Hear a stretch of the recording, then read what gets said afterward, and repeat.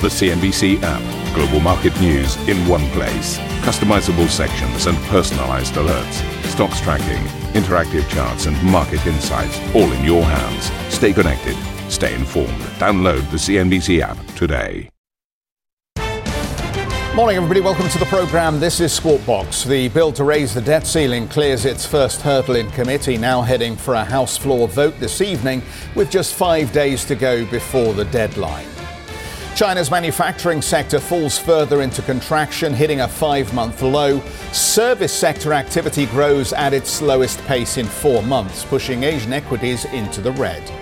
An AI-inspired rally sees the Nasdaq close above 13,000 points for the first time since August 2022. But as May draws to a close, the Dow is on pace for its first negative month in 3. Meanwhile, chipmaker Nvidia briefly joins the $1 trillion club before giving back some gains and closing out the session with a market cap of $990 billion.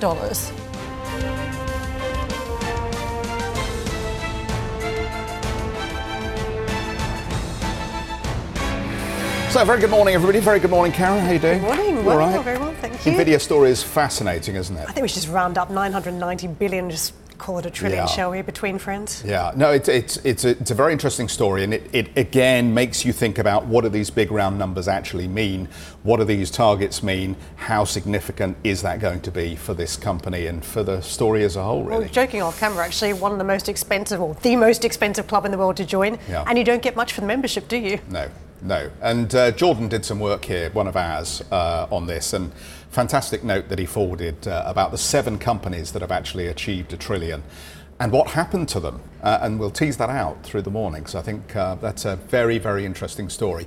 We need to tell you about the debt ceiling as well. So why don't we get on with that? The agreement to raise the US debt ceiling has passed its first major test, with the House Rules Committee voting to accept the proposal. Lawmakers voted 7-6 on the $31.4 trillion compromise agreement, which came after days of discussions between President Biden and congressional leaders. The bill will now head to the House of Representatives today, where a floor vote is planned for around 8:30 p.m. local time, according to a tentative House voting schedule. Well, Tom Cole, the Republican chairman of the House Rules Committee, urged lawmakers to agree to a compromise. Today's bill is a product of compromise and reflects the realities of a divided government. We shouldn't allow that to overshadow what this bill accomplishes. As I've often said, in a true negotiation, you always get less than you want and give up more than you'd like. But with the passage of the Fiscal Responsibility Act, we'll responsibly lift the debt ceiling and avoid a default that would devastate the American economy. Meanwhile, the deputy director of the National Economic Council told CNBC that the proposals on the table are fair. It's usually a sign of a good compromise if there are some folks who are a little bit unhappy on each side. But I think ultimately what we have here is a good, fair deal that reflects the realities of the divided government situation that we have. A deal that, number one, takes the possibility of default off the table through 2025 and protects our economy from the possible recession that could have occurred if there was a default. A deal that protects Social Security, protects Medicare, protects Medicaid, important priorities for the president. And number three, all of those signature pieces of legislation that the president passed in his first 2 years in office, the Inflation Reduction Act, the CHIPS bill, the infrastructure package, all of that is protected as well. All those important investments will continue to flow into the economy. So overall, we think that this is a very good deal and something that we would like Congress to pass. The Congressional Budget Office has released its assessment of the debt ceiling agreement, projecting it could reduce deficits by about $1.5 trillion over a decade. The CBO also said the bill would cut mandatory spending by around $10 billion, with revenues falling by around $2 billion, Karen. Jeff, let's take stock of the market action. It was a choppy old finish yesterday, but the monthly ranges, I think, reflecting some of the debt ceiling issues, the macro worries out there, but also the AI journey. And you can see just how split the fortunes were between the Nasdaq and the Dow, down 3% for the trading month for the Dow. And you can see lifted by almost 6.5% on the tech-heavy Nasdaq. The S&P is somewhere in the middle of that mix, but it is telling you how you needed to be positioned around that technology story, so significant for markets if you're chasing performance. In terms of the various sectors, I mean, we've been talking about already how narrow the leadership has been by a number of tech stocks. In terms of sectors, if you look at the broad-based market trends impacting the S&P 500, 8 out of 11 sectors actually traded negative for the month. Energy, the real laggard, down about near on 9%. So it is telling you again that a lot of the sectors were still tracking underwater for the trading month of May, despite what looks to be some good signals on at least one of the major indices. In terms of that Nvidia play, this was the AI story expressed through one stock in particular. Yesterday, we're talking about it reaching the $1 trillion club before just drifting off those levels. And this is how strong that May bounce has been. The stock soaring, as you can see, to the tune of 47% over the course of the month. A stunning performance there, and its relevance for some of the major boards as a tech leader. It was Nvidia, Broadcom, obviously also in the space. You saw gains very strong for the trading month, and the contribution also hugely significant for the Nasdaq. In terms of the other major theme here, and that was US banks.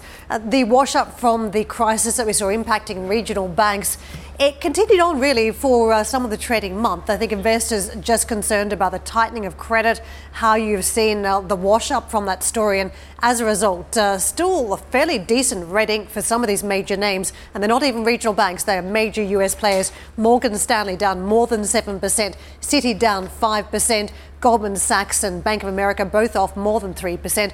JP Morgan more contained there, and again, it was at the forefront of that cleanup around First Republic Bank. Wells Fargo was the only one to move positive at this point, and perhaps that is a nod to its presence on high streets, that there is a direct link between deposits pivoting to this bank that is very present on many of those major streets and towns and cities, to the regional banks, so you can compare the monthly performance.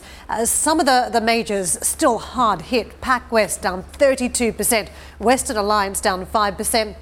Zion, though, actually picking up some steam, 3.7%. So the show and tell around earnings season, somewhat significant for this part of the market. Let me take you to Asia, and what we're witnessing there, all eyes still on Japan. And over the month, we've tracked up to the tune of almost 2,000 points. We've come off the high water mark of 31,000 plus. In fact, we had 31,300 odd in a session yesterday. So the gains we're seeing would have been higher if we'd done the snapshot a day earlier, but still 6.8%. That is a very strong performance. And obviously, as we compare that to other major performers being the Nasdaq, the other trades, Hong Kong, that is a very weak trade. So much for the reopening theme out of China that should have floated the Hong Kong boat. It just didn't. And you can see 1,700 odd points into the red. Shanghai Composite down 3.7%. So the epicenter as we take a look at that COVID reopening story. And Australia, again, around the commodities narrative, it was a trade that was weaker too, down 2.6%.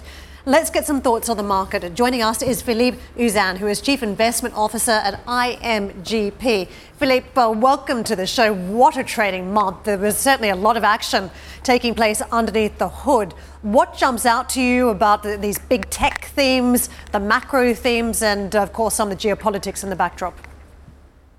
So, good morning. So obviously, I mean, as you were saying, the main theme for the past weeks has been this debt ceiling drama, which is now going to a kind of happy end.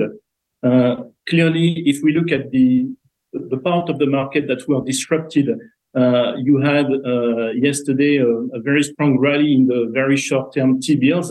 If you remember, T-bill, U.S. government T-bill maturing on June 1st, on June 8th, was trading at a 7% yield a week ago, which is crazy, and now it's going back to 450, 470. So going back to normality. We have seen also a clear relief rally in the U.S. government CDS. The CDS 1 year was trading at 180 a week ago. Now it's back to 70 basis points. So clearly the fixed income markets have taken the compromise in a good way, and the deal is on its way. And it's rather a good deal, which is also a good surprise because it pushed back the can to the beginning of 2025, so after the next year presidential election, and the negative impact on growth linked to spending caps will be further limited. Philippe. So now, Sorry? Just wanted to come back to one of the main trades, because as we all watch this debt ceiling issue play out, there was a lot of positioning around growth and technology, or a handful of tech stocks were the clear winners here. Some were saying, well, if you're going into a slower economic environment, you want to be chasing the only growth you can find, that will come from some of the big technology names. Others were saying the reason we saw this technology bounce was because it was just a switch away from banks. Tech stocks became the safety net. What do you make of the themes that really propelled money away from the banks into technology? Yeah, so it's a very good question. I think that what helped also basically technology and US large cap growth since the beginning of the year, and it was clearly the case in the month of May. I mean, there is this AI theme, and it's here to stay. It's not a few week story for sure, but there was also the fact that there was an increase in liquidity in the risky assets space, because the U.S. Treasury couldn't issue new bonds or new deals.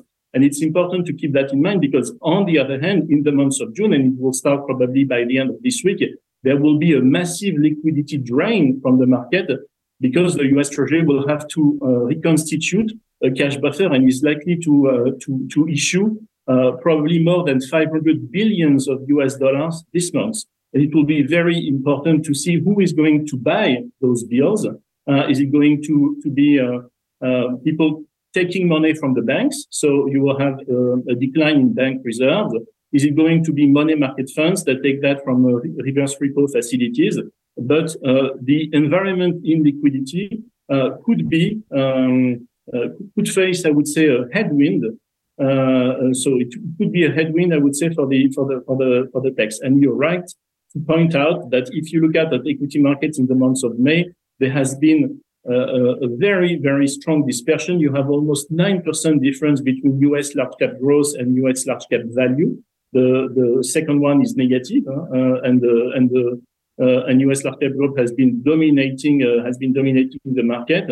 And there are only a few stocks that contribute really to this rise. So you've been talking about NVIDIA, it's true, but if you look at the S&P on the month of May, it's rather 1% performance just on 1 month. But in fact, you have a few companies, and we all know them. It's NVIDIA, it's Microsoft, Alphabet, Amazon, contributing to more than 25 basis points to that total performance each alone. And this is so a very, very narrowly concentrated market. And this, by the way, is only true for the US market. If you look at European market, if you look at Japanese market, emerging equities, the performance is much more diversified, I would say. And it's very important for us. At IMGP, we are big believers in active management. And I have to recognize that for the US market, beating the index has been a formidable challenge this year. The absolute performances are good, but the relative performance, it's difficult, especially if you are a growth manager. But for the other segments, being value in the US or Europe, Japan, emerging markets, it's a good environment for active managing. Philippe, let me roll you forward 6 to 12 months, because we're nearly halfway through this year, and I think there's still some opacity as to around where central banks are taking interest rates at this point, and whether we're going to have a recession in some economies and a serious slowdown. But by the time we get to 2024, at least we should be getting some clarity and some certainty on the interest rate outlook, a much more predictable world, hopefully, in 2024. What do you think the chances are that we may begin to see curves begin to steepen once again, that we might begin to see investors believe that we are through the worst and it's time perhaps to recommit to risk? How likely is that to happen in your books? So I'm pretty sure it will happen at some point, but that it's still premature versus 2024. So it's it's still in 7 months. If you look at Fed funds expectations, the market now is still pricing that the Fed may increase by 25 basis points another time, either in June or in July. So you're right to point out that we are very, very close to the end of this very strong hiking cycle from the Fed. But it means also that the economy and the market will have to realize that we are starting, I would say, a significant slowdown. And if you look at earnings expectations for the second part of this year, so just for 2023, the consensus is expecting a rebound in earnings, which seems very unlikely to us. So I agree with you. There will come a time, and probably maybe before the end of this year, to reconstitute risk in the portfolios. I mean, especially in non-US market, valuations are quite attractive. And there is also a lot to do in the fixed income markets. But at this stage, it's for us really premature. As I've said, the liquidity environment will be negative in June, with the Treasury issuing a lot of money, and the valuations in the U.S. equity market, especially in some growth names, is really stretched. Let me ask you something slightly different. I don't know whether you will have seen the survey, but let me just give you the bare bones of it. The San Francisco Fed study has decided that wages are not an important driver of US inflation. And according to their analysis, only 0.1% percentage point of 3 percentage point rise in inflation can actually be attributed to wages. Well, that kind of blows up the whole core argument here, and the argument that we're going to see persistent second round effects and a wage price spiral. Do you think the economists may have got this wrong, that the wage story is a head feint, and actually the decline we're seeing in inflation is going to become deflation or disinflation very rapidly? That would make the central banks have to turn very quickly on their interest rate strategy. So I haven't read that survey, to be honest, but thanks for mentioning it. I will definitely do it. We have to remain very humble. I mean, everybody, including the central banks, have been wrong in forecasting inflation in the past 2 years. So we have to look at the data very cautiously. If I looked at what happened in the UK, for instance, last week, where there was again an upside surprise on inflation, I wouldn't be too optimistic on that field. In the US, I think you're right to point out that clearly the economy is on the disinflationary road, and what is happening also on the oil prices that you are mentioning this morning, at least for the headline, will help the inflation number to continue to come down. I'm expecting also the shelter component to be that has pushed inflation up in the first part of this year to really calm down in the second part. But I continue to think that in the next 5 to 10 years, inflation is more likely to be above the average that we had on the past 20 years. Climate transition is expensive. Globalization is plateauing. So no, I think that we have more risk in the future to continue to have some upside surprises on inflation than going back to the, let's say, new normal deflationary phenomenon that we've been knowing in the past 10 years. All right. It's been a pleasure catching up with you. Thanks for your analysis. Philippe Ouzin, Chief Investment Officer at IMGP. And I recommend everybody go and have a look at this piece, because it really turns on its head some of the analysis that we've had from the economics community recently about where we may be going on wage-related inflation. As I say, it's San Francisco Fed economist Adam Shapiro who has published this piece. US consumer confidence has hit a 6-month low of 102.3 in May, according to data from the Conference Board. The report also found concerns around the labour market, with the number of consumers describing the number of jobs as plentiful falling to its lowest level since April of 2021. Still to come, more Chinese data, jitters driving Asian stock towards their second negative month in a row. More on that when we come back. And for more on the drivers and laggards in equities over the last month, you can check out the Squawk Box podcast.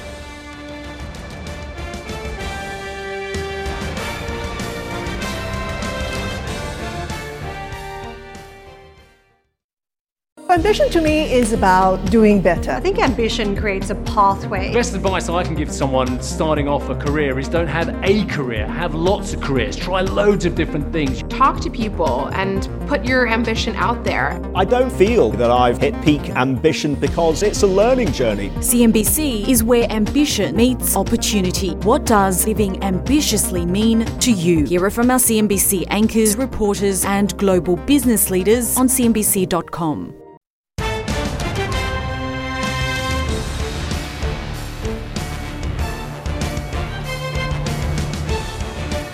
Fidelity has marked down the value of its stake in Twitter, saying the company is now worth roughly $15 billion, just a third of what Elon Musk paid for it.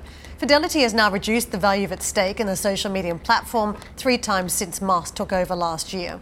Elon Musk has visited China's Commerce Ministry, continuing his visit to the country, which has also included a meeting with China's foreign minister yesterday.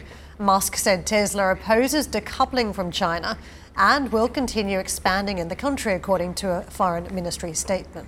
Chinese factory activity slowed faster than expected in May, hitting a 5-month low of 48.8. The services sector stayed in expansion territory, but still grew at its slowest pace in 4 months. Let's get out to Sam for more on this data. And Sam, it just seems to fit in with a pattern of weakness that we're seeing recently. Yeah, very much so. Good morning to you, Jeff. And this sort of downward spiral we're seeing, particularly on the manufacturing side of the equation, which continues to disappoint. And you only have to look at the reaction in the markets regionally today. You've had Asian equities pulling back. You've also seen that coming across in the regional currencies as well. You've had the Aussie and Kiwi dollar pulling back too, and also playing out in the commodities space. When you take a look at the Chinese currency, we have seen further depreciation with that as well as equities. Right now, the onshore rate is going at 7.1040. Let's call that around 0.4% in the session. We did get a week of fixing by the PBOC this morning. That is sort of suggesting to us that perhaps the authorities are tolerating some weakness in the currency at the moment. Perhaps, as one guest was suggesting earlier this morning, to support some of those exports. But as far as those numbers are concerned, it was really just another disappointing set of figures. Particularly when you look at factory activity, which we saw another month of contraction, the lowest in 5 months now, and that continues to come as we see manufacturing struggling to keep up with the pace of that post-reopening rebound we're certainly seeing on the services sector side. I'll get to that in a minute, but really in terms of the breakdown, we saw that falling across the board in terms of those sub-indexes when you look at new orders, but also new export orders continuing to contract. So perhaps a bit of a prelude to the trade numbers we'll be getting out in the next week or so, but it does come off the back of this slowing momentum we've seen with, of course, the producer prices, the PPI continuing to stay in deflation, and also those imports falling sharply. Now, with the non-manufacturing PMI in contrast, that has been relatively resilient. We have certainly seen that staying comfortably above the line that separates expansion from contraction, although we did see a bit of a slowdown from the April to May numbers, and that was despite, interestingly, the big spending spree that we saw over the May Day holiday where people were going off travelling. It was good for things like tourism, accommodation, and things like catering, so that really helped drive that number up. But as I said, it was still a slowdown from what we saw in April despite that holiday. So the big question is now is really the strength of this consumer at a time when China is very much relying on them to mitigate some of the softer overseas demand, because really they're just not going out and spending on those big ticket items. Now, as far as the data we got today, this, of course, looks at the bigger and state-owned firms in China. We'll be getting an idea of how the smaller and private firms will be holding up when we get that Taishan manufacturing PMI out tomorrow. But as I said, so far it doesn't seem to be boding well for Chinese equities or the currency at this stage, guys. Sam, Elon Musk also in China, and big questions have been lurking around what's happening at the Gigafactory, whether the Model 3 production has stalled, exactly what the demand story looks like. Just walk us through what we heard from Musk.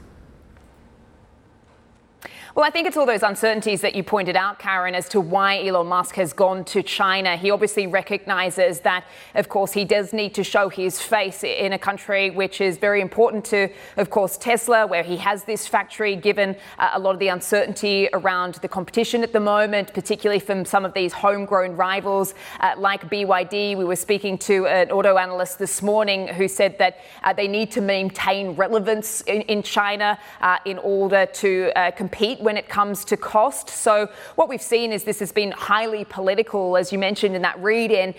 He has been meeting with a number of very senior officials. So he had a meeting with Qin Gang, the foreign minister, and really the message there was that China is very much open for business. We want to make a better environment for you guys in terms of investors. That was certainly what Qin Gang had to say to Elon Musk. We've also now seen that he has popped into the Commerce Ministry as well. That is, of course, Wang Wentao, who's just recently been over in the US, who's been meeting with the likes of Gina Raimondo and Catherine Tai. We had all this talk over the weekend of economic coercion, of course, because of what we've seen in terms of the moves against Micron. And he's also met with the industry ministry, which oversees the auto sector. And what that is certainly suggesting to us is that perhaps he is seeing the value in, meeting with these authorities as they try to comply with the regulatory environment over in China, which is looking a little bit uncertain at the moment, to make sure that they are abiding by the rules. Now, Elon Musk has been fairly quiet on Twitter, you could say, over in China during his trip. Of course, it is an app that is banned over there, but we have heard some lines from the foreign ministry, him talking about expanding over there, opposing this decoupling, and also that the US-China relationship, describing that as conjoined twins. Now, that echoed actually a CNBC interview that he gave a couple of weeks ago with David Faber, and you do wonder if perhaps that interview was what sort of got this trip across the line in some ways, because, when he was asked by Faber about Taiwan, for instance, he pulled out the official Beijing line, of course. So that was very interesting. But certainly in terms of the messaging we're seeing coming from the Chinese officials, it is very much one that this is a year that we are very much trying to promote, that we are open for business and attracting foreign investment. He is expected to go over to that Shanghai factory that he already has. And interestingly, there has been some suggestion that he might actually get a meeting also with Li Chang, which of course is someone who was seen as very instrumental in bringing Tesla to Shanghai. Of course, he was the Shanghai party chief at that time. He is now Xi Jinping's number 2. So let's see if that meeting comes through. Guys, back to you in London. Sam, thank you very much for the detail there. Thank you for listening to Squawk Box Europe Express. For more market-moving news, you can head to cnbc.com. Or join us again on the show with Jeff Cutmore, Steve Sedgwick and Karen Cho, weekdays on CNBC.